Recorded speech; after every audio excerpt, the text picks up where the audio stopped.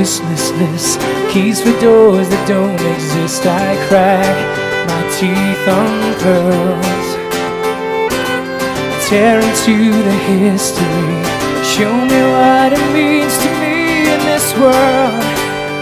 Yeah, in this world. 'Cause I am due for a miracle. I'm waiting for a sign.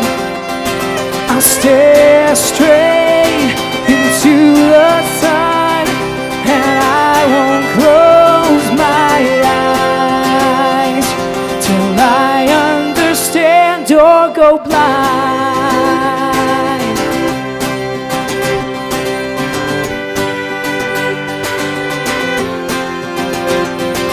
I see the parts but not the whole.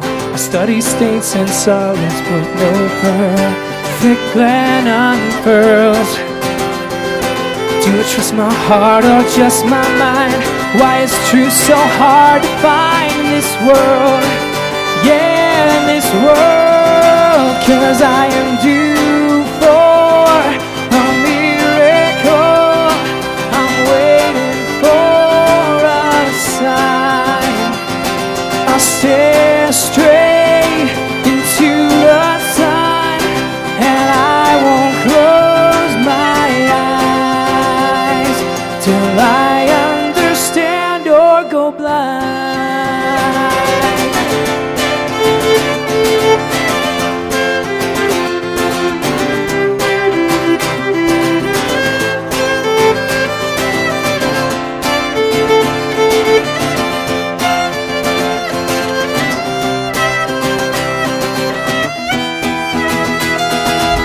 Know that there's a point I missed, a shrine of stone I haven't kissed, scar that never graced my wrist, mirror that hasn't met my fist, but I can't help feeling like I'm due for a miracle. I'm waiting for a sign, and I'll stare straight into the sun, and I won't close my eyes. I'm due for a miracle. I'm waiting for a sign. I'll stare straight into the sun, and I won't close my eyes. Daniel? Hey, it's kind of weird when you go to a church and the pastor gets up and adjusts the spotlight so they'll shine on him and not the band, huh?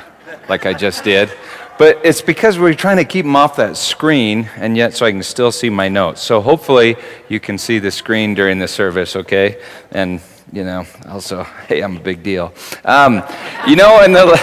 For quite a while we've been working our way through the book of Genesis, and tonight we're going to kind of take a break from that. At first, it was because of the Super Bowl, and I knew that only the ultra-spiritual, highly chosen, favored ones would be here. Yeah, that's right. As opposed to the heathen sinners who are listening on tape even now.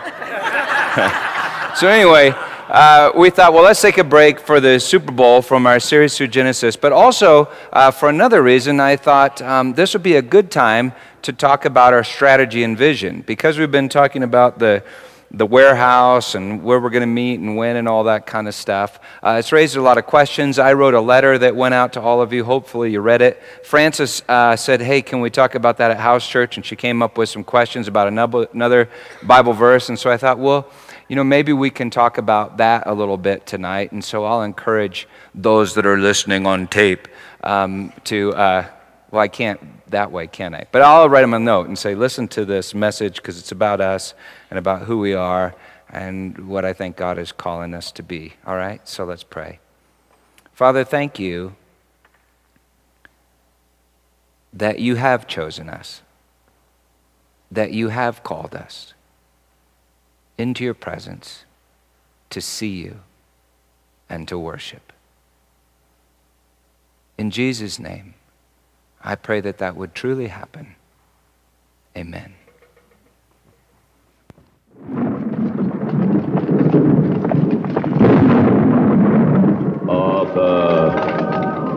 Arthur, King of the Britons.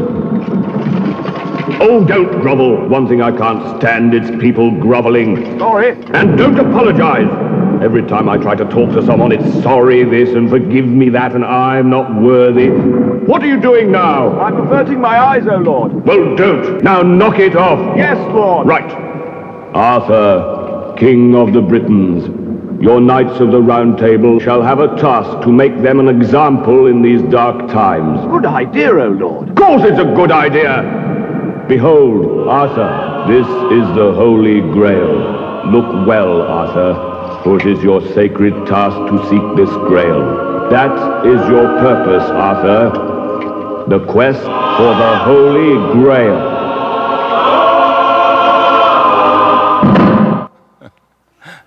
Good idea, oh Lord. Of course it's a good idea. That's a brilliant clip. Should win Academy Awards, I think. But anyway, it raises an interesting question. And the question is this: how would you behave if God suddenly manifest before you in all of his glory? Like in Matthew chapter 17. Matthew 17, verse 1. After 6 days, now after 6 days comes the seventh day. That's important, for on the seventh day, the creation is done, it is finished. And we gather on every seventh day to worship and remember that. It's finished. And after 6 days, Jesus took with him Peter and James and John, his brother, and led them up a high mountain by themselves. You know, in Exodus, Moses climbs a high mountain, and the glory cloud covers the mountain. He waits 6 days, and on the seventh day, God speaks to him, the law.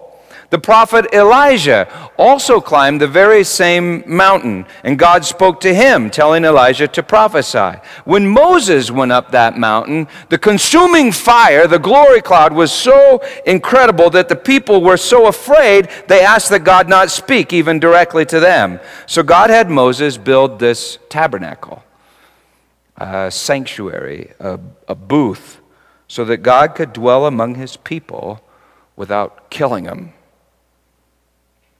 It's also called the holy place. That's what sanctuary means. Solomon eventually turns it into the stone temple in Jerusalem. The last book of the Old Testament ends with this prophecy. This is from Malachi 3 and 4. The Lord whom you seek will suddenly come to his temple, but who can stand when he appeareth? For he is like a refiner's fire and like fuller's soap, the Son of righteousness. Then Malachi tells them to remember the law of Moses and look for the return of the prophet Elijah. Matthew 17. On the seventh day, Jesus led them up a high mountain, and he was transfigured before them, and his face shone like the sun, and his clothes became white as light, as no fuller could bleach them, adds Mark. And behold, there appeared to them Moses and Elijah talking with him. This is big. And Peter said to Jesus, Lord, it's good that we're here. If you wish, I'll make 3 tents or 3 tabernacles, 3 booths. One for you, one for Moses, and one for Elijah. He was still speaking when, behold, a bright cloud overshadowed them, and a voice from the cloud said, This is my beloved Son, with whom I'm well pleased. Listen to him. When the disciples heard this, they fell on their faces and were terrified. But Jesus came and touched them, saying, Rise and have no fear. And when they lifted up their eyes, they saw no one but Jesus only. They saw no one but Jesus only. No one but Jesus. And as they were coming down the mountain, Jesus commanded them, Tell no one the vision. Tell no one the vision until the Son of Man is raised from the dead. Don't go tell it on the mountain, over the hills, or anywhere. Don't tell. You know, in the Gospels, Jesus spends much more time telling his disciples not to tell than to tell. He doesn't even tell them to tell till the very end.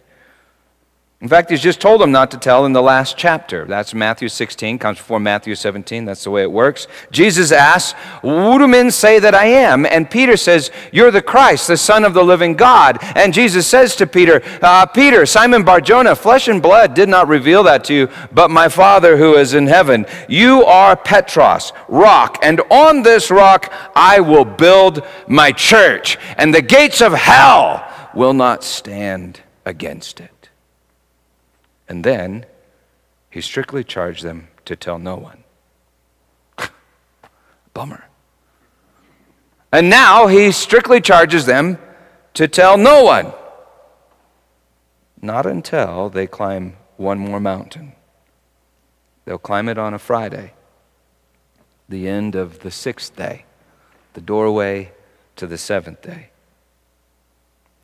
But now, on the Mount of Transfiguration, Jesus morphs right in front of them. I mean, he's on fire with glory. All history, the law and the prophets, they all come crashing together in this incredible moment. The glory of God descends, and what does Peter do?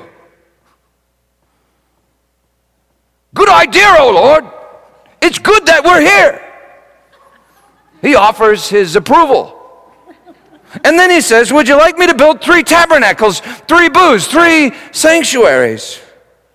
And God himself basically says, Peter, shut up. Look, listen. This is my beloved Son in whom I am well pleased. What the heck is Peter thinking? This is what I'd like you to do. I'd like you to turn and find 2 or 3 other people and answer these questions 3. Number 1, what is your name? 2, who will win the Super Bowl? And 3, what was Peter thinking? Okay? Why, seriously, why did he want to build these sanctuaries? Okay? And I don't know is a perfectly good answer. So just go ahead, turn and do that real quick and see what you come up with.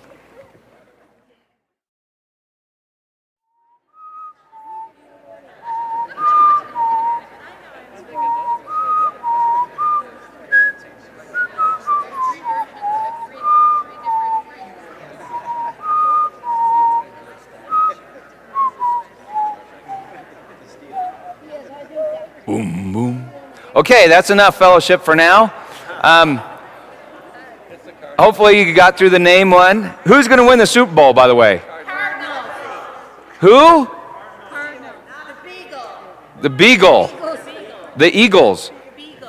The Beagle. Oh, you're into that dog Super Bowl thing. That's so weird, Chris. Okay.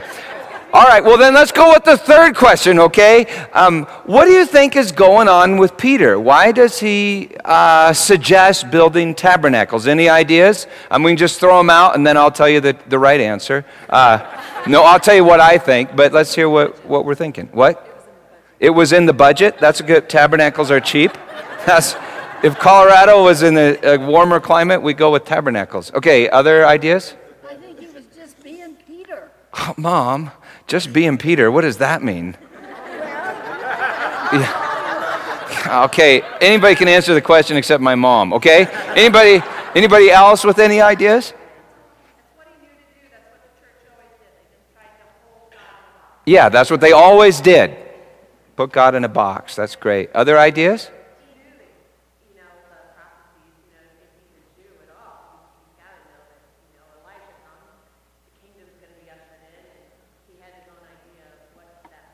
Yeah, tabernacles are really there's a whole history behind that, right?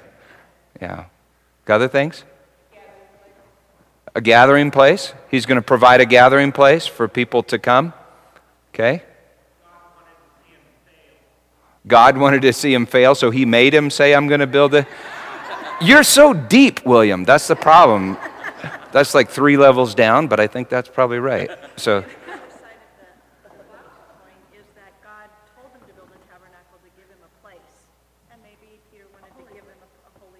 Yeah, provide a holy place. Yeah, so the experience wouldn't drift away. I mean, we all kind of do that. Yeah, I think all of those things are correct. I think they're right. The Gospel of Mark points out that Peter was terrified and he didn't know what to say. That's what Mark says. And we think Mark probably was real close to Peter. So in other words, Peter says, let's build religious buildings out of anxiety and fear in the moment. Yes, and mom was right. But you don't have to point that out, Mac. And like we said, Mac can't talk either, okay? Like we said, that word tabernacle, or skene in the Greek, it refers to that Hebrew idea of the tabernacle, or that was built, you remember, by Moses so that God would travel with his people on their wilderness journeys, that it would house his presence and glory. And now this is really interesting, but if you read the Old Testament closely, you realize that God, he wanted that tabernacle, but he didn't want the temple. David and Solomon turned the temple, or the tabernacle, into this immense stone temple. And when you read the story, you realize why. Having that much power and glory in your midst is dangerous. If you read the story of Uzzah, you'll remember how he's just destroyed by touching the ark. And so David and Solomon appear to want to put it in a more safe place. In other words, you don't store weapons-grade plutonium in a tent, You put it in a stone bunker. And so God wanted to be in a tabernacle. They tried to put him in a stone temple. And right now, Jesus' face is shining like the sun. God's glory is descending, and I think Peter feels so out of control, he just wants control. Like Faith said, he wants a box for this thing to contain all this glory. The best container that he could build in the moment that was in the budget was a tabernacle. And of course, the tabernacle had all kinds of history, but I think Peter desperately wanted some walls, both physical walls and mental walls. He wants to contain the glory, and he also wants to comprehend the glory. He says, let me build 3 tabernacles. He wants to parse it, dissect it, compartmentalize this experience. It would have been better if he said 1 tabernacle, because Moses and Elijah, the law and the prophets are fulfilled in Jesus, but Peter's trying to dissect it, I think, in order to comprehend it and explain it and judge it. It really is kind of comical the way we think God wants our judgments, our approval. Peter says, Lord, it's good that we're here. It's good. This is good. Good idea, oh Lord. Of course it's a good idea. And a denomination is kind of like that. It's kind of like a man-made tabernacle, an effort to contain and comprehend the glory of God. So you look at church history, and God's glory will manifest in a certain way, like folks suddenly speaking in tongues, or people really getting back into Scripture, a bunch of folks repenting, and we immediately feel the need to build containers for the Spirit. Teach classes on how the glory works. Build walls to judge who's in and who's out. Take from the tree of knowledge, good and evil, and build a religion. See, out of anxiety and fear, I think Peter gets religious. Moses and Elijah, they represent the law and the prophets. Maybe he's thinking, I better fulfill the law and the prophets. I better do something. The glory of God appears, and he looks to himself thinking, I better do something. The world tells me, I better do something. But what if I am the problem? What if I am not I am? In the Old Testament, the glory of I am, the glory of God fills the temple. And like someone just said, Peter can't find the temple in which to place the glory. The Lord whom you seek will suddenly come to his temple, and Peter can't find the temple. He thinks, I better build the temple. Better do something. I better do something. I mean, do you have that experience when God says, I better do something? He's thinking, I better do something, I better do something on the Sabbath, the seventh day. Peter wants containment, comprehension. He feels responsible and religious. You see, I think Peter is trying to build the church where everybody can gather. That's what it means, the ecclesia, the people called out. Remember, it was just the last chapter when Jesus said to Peter, "You're the rock, Petros, and on this rock I will build my church." I will build my church. But I think Peter heard, "You will build my church." Jesus said, "I will build my church on a rock that is you." Like Peter, you're one of the first stones in my temple, a sanctuary of living stones. So do you get it? Peter cannot build the church. Why? Because he is the church. Peter cannot build the temple. Because new information, he is the temple.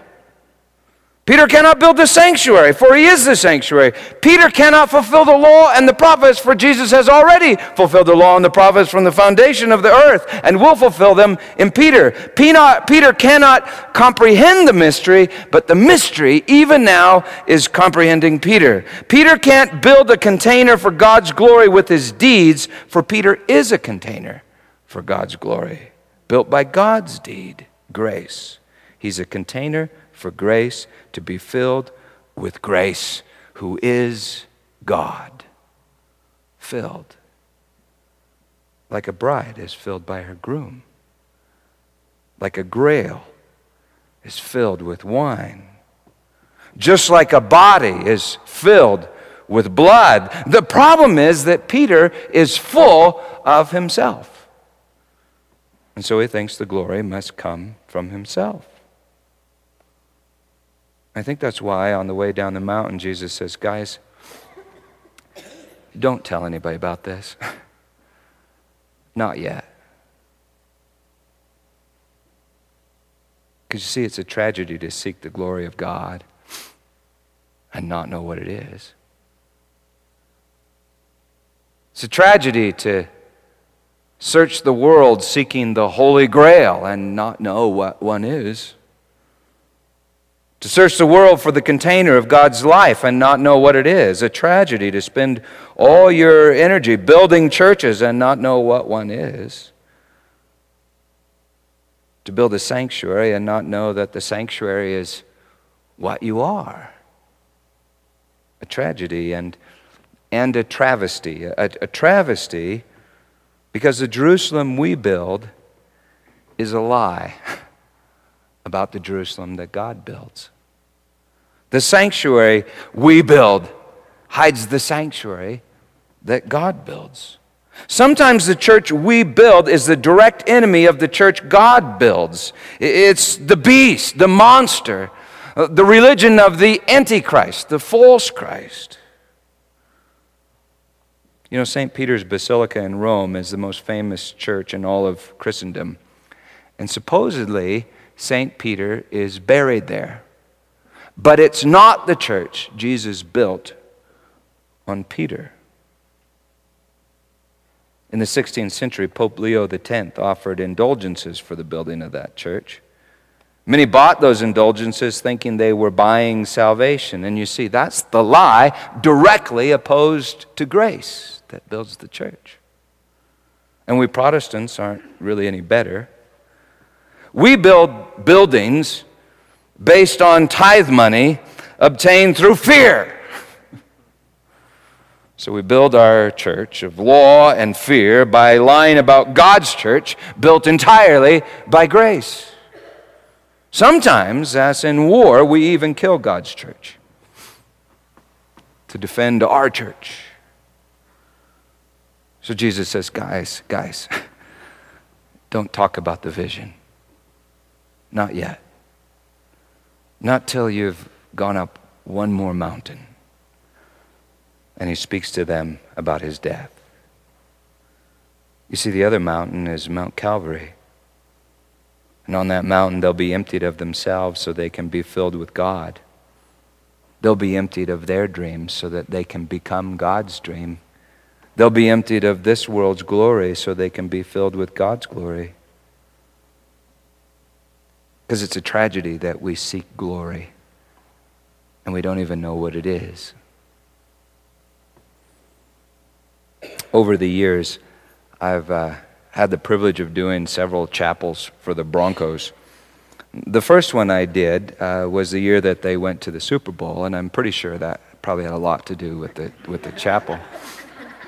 But it really was cool doing them, and it was fun because I got to eat breakfast with the Broncos and hang out with those guys and then go to the game. And I remember the year that they moved into Invesco, walking out somewhere near the bottom of the stands or something. I remember walking out, and there were just fireworks going off and lights and bands and crowds cheering. I mean, the stands were just going wild. And I remember I was standing there just getting swept away by the glory of it. And then it was like I heard a whisper in my soul. It said, Peter, Peter, Peter, you just wait. You just wait. You wait until you hear every creature in heaven and on earth and under the earth and in the sea and all that is within them praising my glory. My glory. They're praising another glory somewhere else. Peter, you just wait till they're cheering for my glory. My glory is a slaughtered lamb standing on my throne. The radiance of God's glory is Jesus Christ and Him crucified for the sins of the world. God's glory is grace. Unquenchable, unending, unbounded, white-hot grace. So you see, the Mount of Transfiguration is only the edge of glory.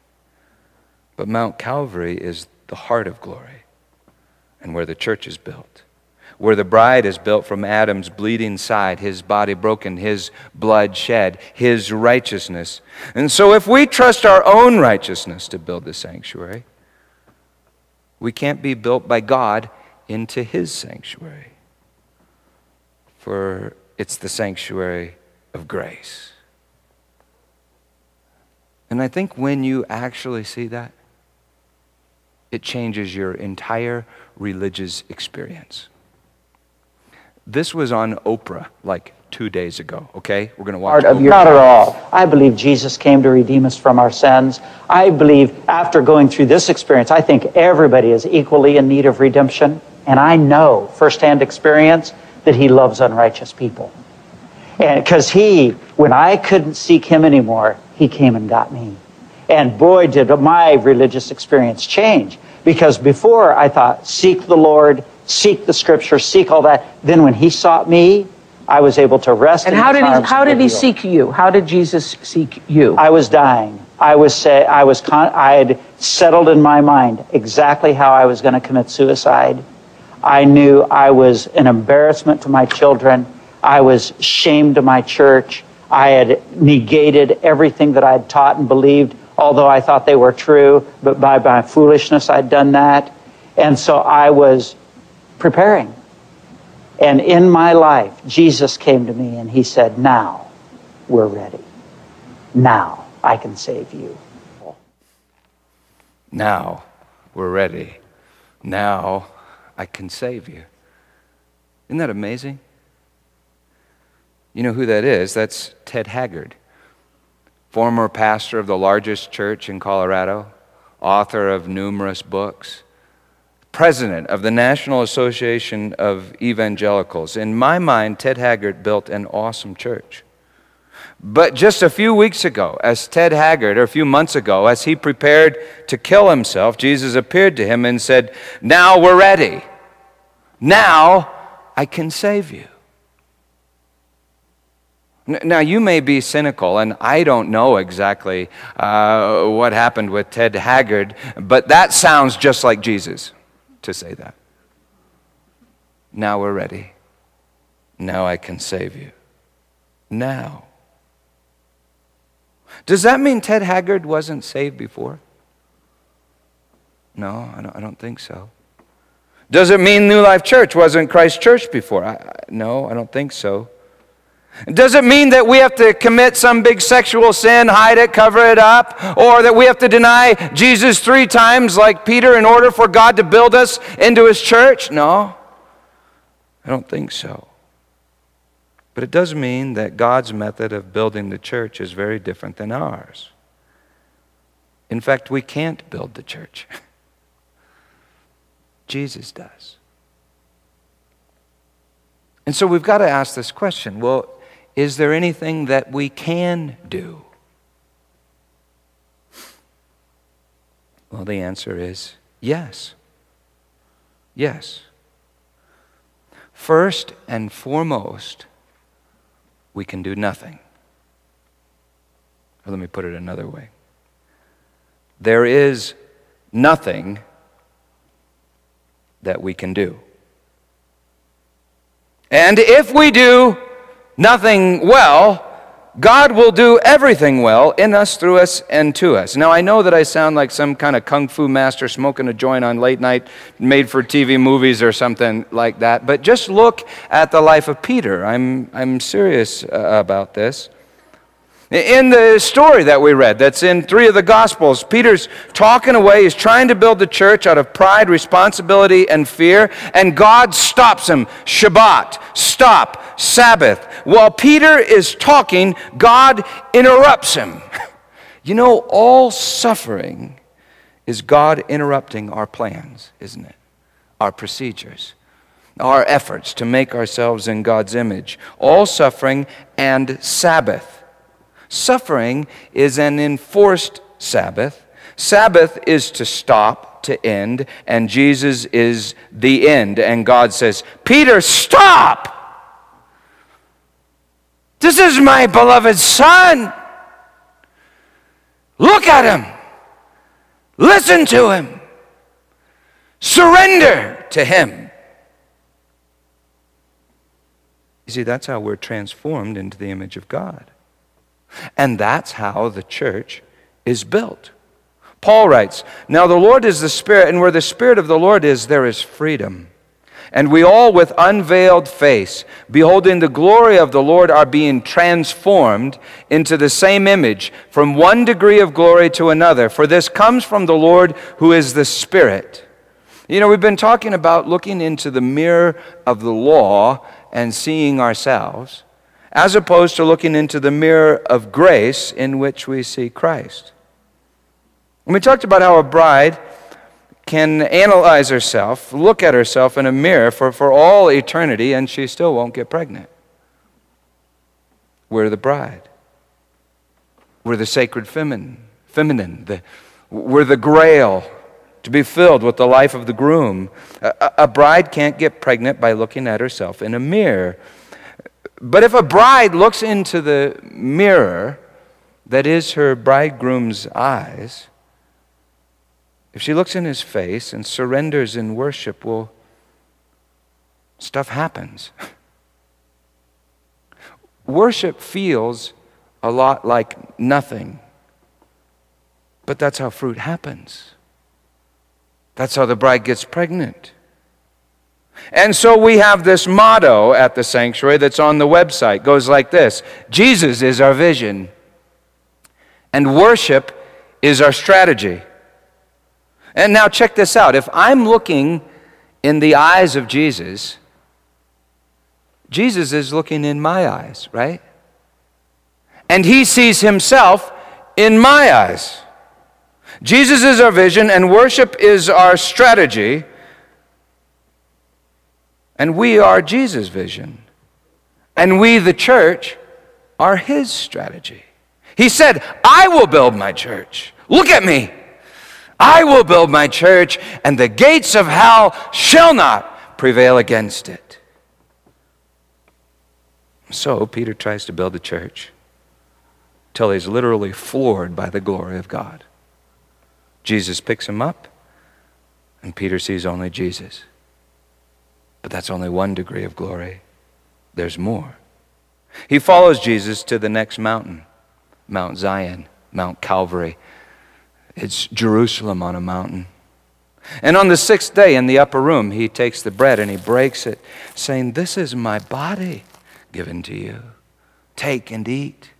And in the same manner after supper, he takes the cup and he said, "This is the new covenant in my blood shed for the forgiveness of sins. Take and drink." That night, Peter denies Jesus 3 times. For all of Peter's plans for glory are interrupted by God's glory.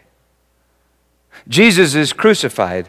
As he said, the hour has come for the Son of Man to be glorified. As Jesus' body is ripped apart on the cross, the veil in the temple, veiling God's glory, the veil is ripped from the top to the bottom. On Mount Calvary, Jesus is glorified, and Peter is utterly undone and emptied. 3 days later, Jesus appears to Peter, picks him up, and Peter sees nothing but Jesus. Then Jesus commands Peter and the others to do nothing. He does. He commands them to wait. For 40 days in that same upper room where Jesus broke the bread and poured the wine, they wait. They worship. They pray. On the day of Pentecost, the feast of first fruits, suddenly the glory of God fills the temple. The glory of God fills the bride, the grail, the New Jerusalem, the tabernacle, the sanctuary, the people of God, the church.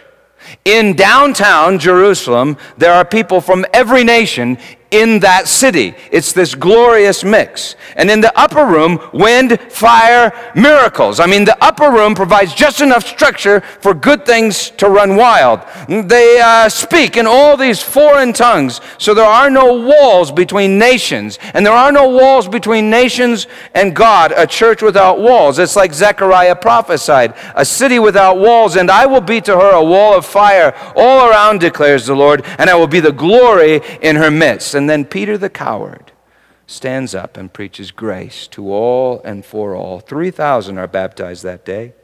They devote themselves to the apostles' teaching and fellowship, to the breaking of bread and the prayers, and they share all things in common. And they change the world. And do you see? Peter didn't do it. Jesus did it on Peter. He built his church on Peter, and he still is right now. Jesus is our vision. Worship is our strategy, for we are Jesus' vision, and we, the church, are his strategy.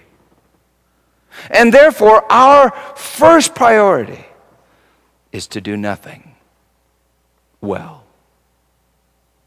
That is to start each week and everything with the Sabbath. Now, you know that it's much more than just a worship service. And yet our worship service expresses that truth. It's to look at Jesus, listen to Jesus, ingest Jesus, his body and blood, broken and shed. The glory of God, it's the food that fuels us, the seed that finds its place in us. So you see, I think if we do that nothing well, I expect him to do everything well in us. I expect us to get pregnant. I expect us to move in the power of his grace, that food. And so we've structured this sanctuary in the hope that the things that we do would grow out of our corporate worship, rather than the religious anxiety in Pastor Peter, Francis, and Justin's heads. And so we don't want to dictate programs from the top down so much as nurture things that grow from the ground up. And you see, that's why we meet in house churches once a month. First, to remind you, you're the church. You are the sanctuary. You don't need me. You don't need this building. And secondly, to remind you that you are the church. God's Spirit dwells in you. If you feel God calling you to do something, do it. For instance, I think prayer partners are really cool. But instead of me starting a prayer partner program, if you want a prayer partner, go to your house church and talk to someone and say, hey, you want to have coffee and pray this week? And do it. I think small groups are really cool. I mean, I really pushed them hard at Lookout, and I think everybody, I really do, I want everybody to be in a small group, but rather than come up with some elaborate small group program, even better is if you go to your house church, you meet some people, and you say, hey, you want to get together this week and talk about something? And if you need stuff to talk about, Bible says, whatever, we can help you. We got all that stuff. I think ministry programs, service programs, recovery programs, mission programs, fellowship programs, they're all great. But in my experience, the very best ones of all, they grow from the ground up.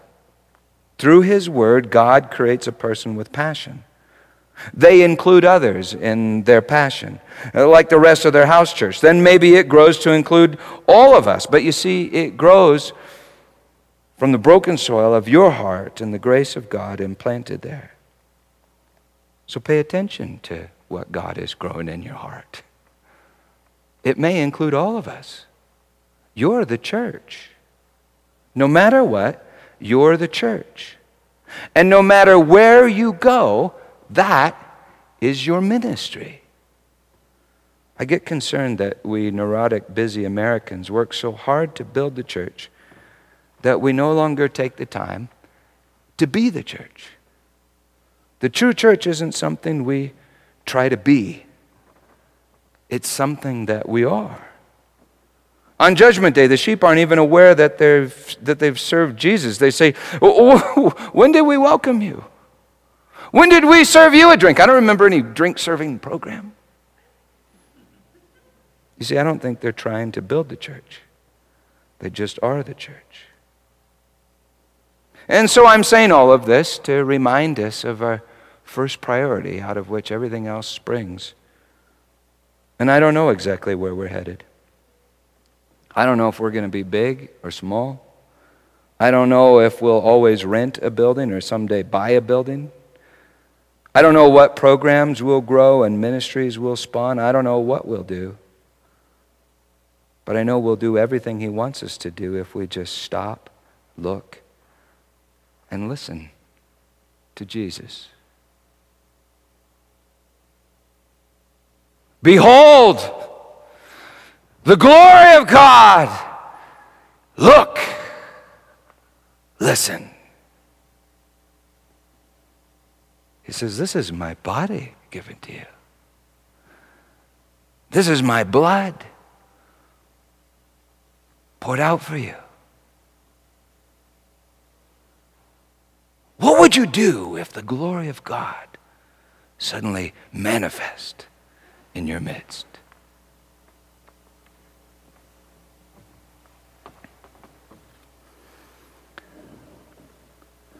Dark cups are wine, lighter cups are juice. They're both the glory of God. In Jesus' name, let's worship. Jesus, transform us from the inside out. I think that's all we're saying. And thank you that's your desire. For you make our inside your home, your sanctuary. And we thank you, Lord God, in Jesus' name. Amen. Now, before you go, let me say, this message makes me insecure. Does that make sense, why it makes me insecure? I think, first of all, because I'm kind of saying I don't have control. And second of all, because I'm a professional. I mean, you pay me. So I feel like I should have control. Like I should be able to come up with a bunch of charts and graphs and where we'll be this time and how we'll do this and how we'll do that and manage the whole thing. And the reality is I can do that. I got mostly A's in seminary and I'm pretty smart. But I've been around the church a long time. grew up in the church, been through all kinds of church disasters, church successes. And what I've found is that the only thing that's real, the only thing that's lasting is the fruit he grows in broken hearts. And when he does that, I mean, all kinds of amazing programs happen. I mean, I've seen him. Things like, Healing Waters and Streets Hope and gosh, Cindy's here with what am I trying to say? Unbridled Acts. I mean, God is doing all sorts of things. Even better, the things that just happen at the coffee shop or when you talk to somebody on the street. I mean, God is doing all of that. But what I'm trying to say, and why I think this is so important, is you really are the church. The Spirit of God really lives inside of you. He really is talking to you. He really will change this world through you. And that's not a curse. That's a blessing. He's saying to his children, come, let's go do it together. And he does it in you, through you, and to you. You're his sanctuary, his body, his people. In Jesus' name, believe the gospel.